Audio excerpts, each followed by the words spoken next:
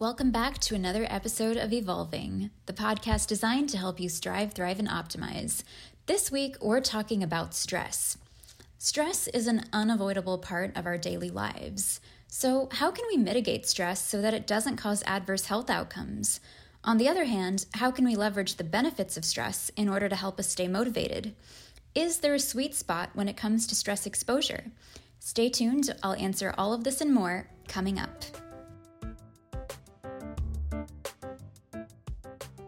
Last time, I briefly mentioned the stress hormone cortisol and the role it plays in appetite regulation. When we're stressed or sleep deprived, cortisol levels spike, increasing appetite and causing us to crave comfort foods. Unfortunately, modern society is chock full of stressors. Constantly getting inundated with text messages, emails, or Slack notifications can overstimulate your body's fight or flight response, leading to chronically elevated cortisol levels. This in turn can impair proper functioning of your prefrontal cortex, the region of your brain responsible for good decision making. Inhibition of the prefrontal cortex can cause us to engage in risky behaviors like texting while driving. Continuously engaging our sympathetic nervous system also causes our adrenal glands to release adrenaline and norepinephrine, which speed up our heart rate and raise our blood pressure respectively. This is why chronic stress can contribute to hypertension over time. The autonomic nervous system in our brain can communicate with the enteric nervous system in our gut. This explains why stress can lead to digestive issues like irritable bowel syndrome. The fight or flight response allows for the mobilization of your muscles at the expense of rest and digest activities, like the normal contractions that move food along your digestive tract.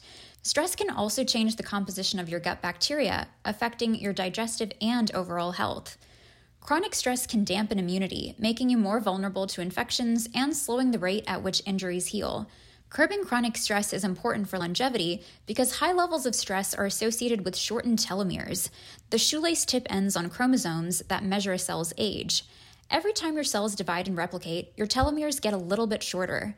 When telomeres become too short, a cell can no longer divide and dies. Psychologists define stress as the physical and mental response to events that we consider challenging or threatening. In other words, stress is a reaction to a disruptive stimulus. This means that the amount of stress we experience is largely proportional to how we appraise situations. When you miss a flight or someone schedules a last-minute meeting at work, you have the choice to either roll with the punches or get worked up about it. Stressful situations are inevitable, but what matters is how we respond to that stress. If we view stressful situations as challenges that we can control and master, rather than as threats that are insurmountable, we'll perform better in the short term and stay healthier in the long run. Stanford psychology professor Aaliyah Crum describes mindsets as portals between conscious and subconscious processes. In the wake of the 2008 financial crisis, she conducted an experiment in which she asked volunteers to watch videos about the nature of stress. One group didn't watch any videos, one watched videos that detailed the debilitating side of stress, and another group watched videos that emphasized the enhancing nature of stress. The goal was to change people's mindsets and observe the results. Crum wanted to find out whether orienting people to a particular mindset changed the way they responded to stress. She found that just 9 minutes of videos a week were enough to change people's mindsets about stress and the incidence of physiological symptoms associated with stress, like backaches, muscle tension, insomnia, and racing heartbeat. People who watched the enhancing videos reported better work performance and fewer symptoms compared to the group who watched the debilitating videos. Interestingly, people who watched videos about how stress is debilitating didn't report a worsening of symptoms, which could be because the idea that stress is debilitating is already the dominant narrative. Of course, stress isn't all bad, and a certain amount is actually required in order to keep your bodily systems humming along at peak performance. In his book, The Comfort Crisis, journalist Michael Easter argues that our calorie-rich diets, perfectly temperature-controlled environments, and relatively sheltered lives could be the reason for many modern mental and physical ailments. Modern conveniences like fast food, air conditioning, and smartphones allow for easy access to both necessities and luxuries. Easter cites evidence from exercise scientists, economists, and spiritual leaders about the benefits of discomfort for our well-being, and makes the case against sedentary activities that diminish challenge in favor of convenience, such as choosing the elevator instead of taking the stairs, eating as a result of boredom instead of physiological hunger, and spending an average of 95% of our time indoors. To push back against the latter and test his physical and mental limits, Easter embarked upon his own 33-day wilderness journey to the Alaskan backcountry. Epic outdoor challenges mimic some of the stressors our ancestors experienced and may offer more tangible health benefits than activities like organized sports. Leaving our sterile modern worlds and confronting new stressors can lead to improved self-esteem, character building, and psychological resilience. The well-known conservationist John Muir conveyed a similar sentiment in his writings on California's High Sierra peaks. He wrote, "Few places in this world are more dangerous than home. Fear not, therefore, to try the mountain passes. They will kill care, save you from deadly apathy, set you free, and call forth every faculty into vigorous, enthusiastic action. Even the sick should try these so-called dangerous passes, because for every unfortunate they kill, they cure 1,000. The transcendentalist Henry David Thoreau had a similar idea when he decided to spend 2 years on the shores of Walden Pond.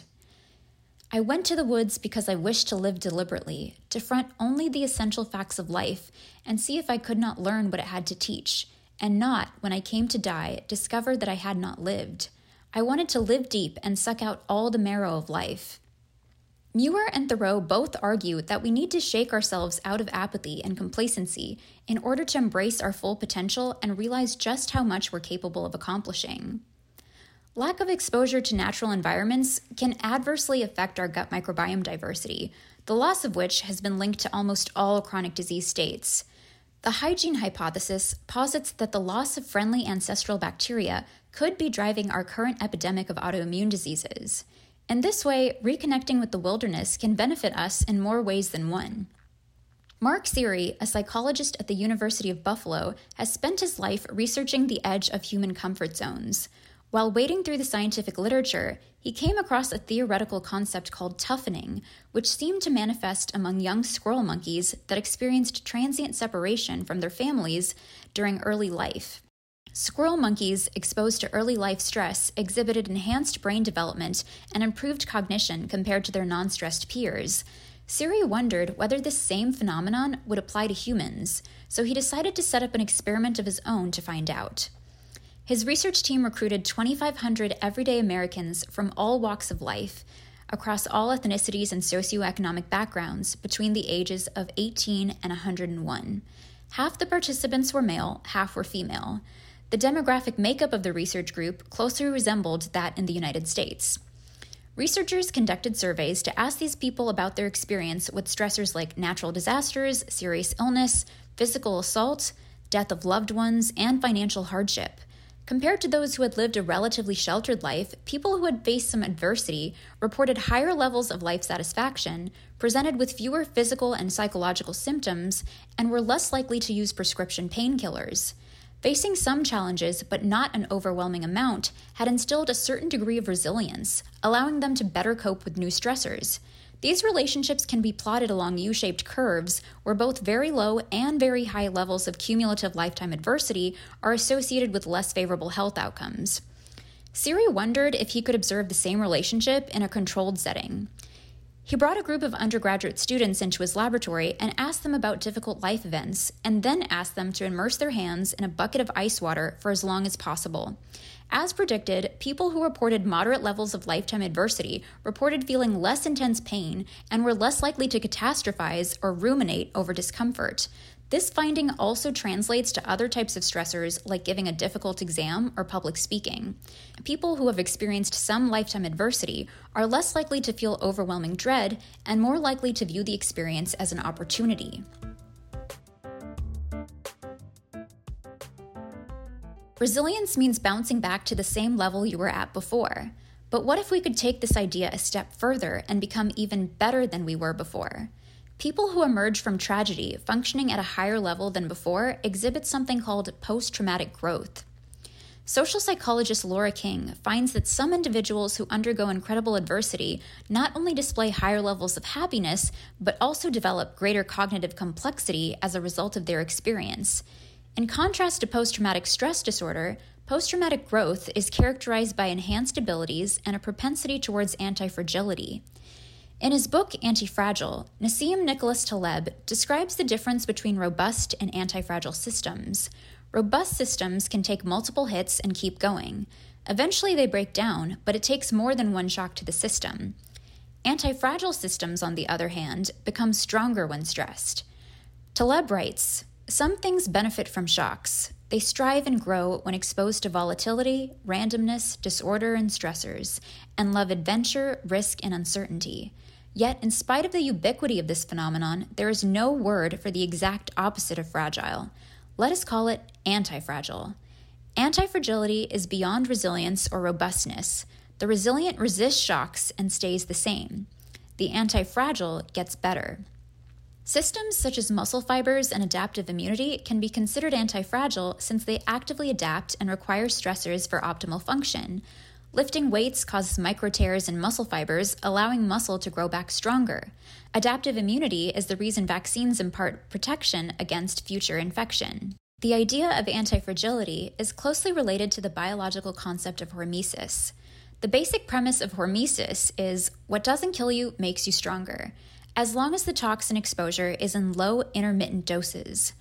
Hormesis exhibits a paradoxical phenomenon known as a biphasic dose response, whereby low doses produce beneficial effects, but high doses produce harmful effects. In other words, the dose makes the poison. Mithridatism, the practice of developing tolerance to a poison by taking gradually larger doses of it, is a similar concept. Within the region called the hormetic zone, the response to stressors and toxins is favorable. The threshold at which a given exposure becomes harmful varies depending upon the stressor and in accordance with individual biochemistry. Low amounts of certain stressors are thought to trigger protective cell responses. For example, sunlight induces double-stranded DNA breaks, which then prompt our cellular repair mechanisms to also fix any previous chromosomal damage. Hormesis is the reason that antioxidant-rich foods are considered healthy. A lot of plant-derived molecules, or phytochemicals, act as defense mechanisms against insects. When we consume these compounds, they cause our bodies to adapt by upregulating our native production of antioxidants. Dietary phytochemicals that produce hormetic effects include resveratrol, found in red grapes and wine, sulforaphane, found in broccoli and other cruciferous vegetables, capsaicin in chili peppers, and various polyphenols found in green tea, turmeric, blueberries, citrus fruits, and dark chocolate. Other examples of hormetic stressors include fasting, calorie restriction, alcohol consumption, and exposure to temperature extremes. The Stoics believed that adversity was inevitable and should be embraced. Seneca said the only people to pity are those who never experience difficulty because, quote, "No one can ever know what you are capable of, not even you." The true nature of stress is paradoxical, manifold, and complex. Chronic unmitigated stress can impair immunity and our ability to make good decisions, but our body's inbuilt stress response can help us respond to immediate threats by narrowing our focus and speeding up the rate at which we're able to process information. Viewing stressors as challenges rather than threats allows your brain and body to respond more adaptively. Natural environments test our physical and mental endurance in ways that expand creativity while taming burnout and anxiety. A certain degree of stress can enhance performance. Phytochemicals possess health-boosting properties because of their ability to upregulate our body's cellular stress response.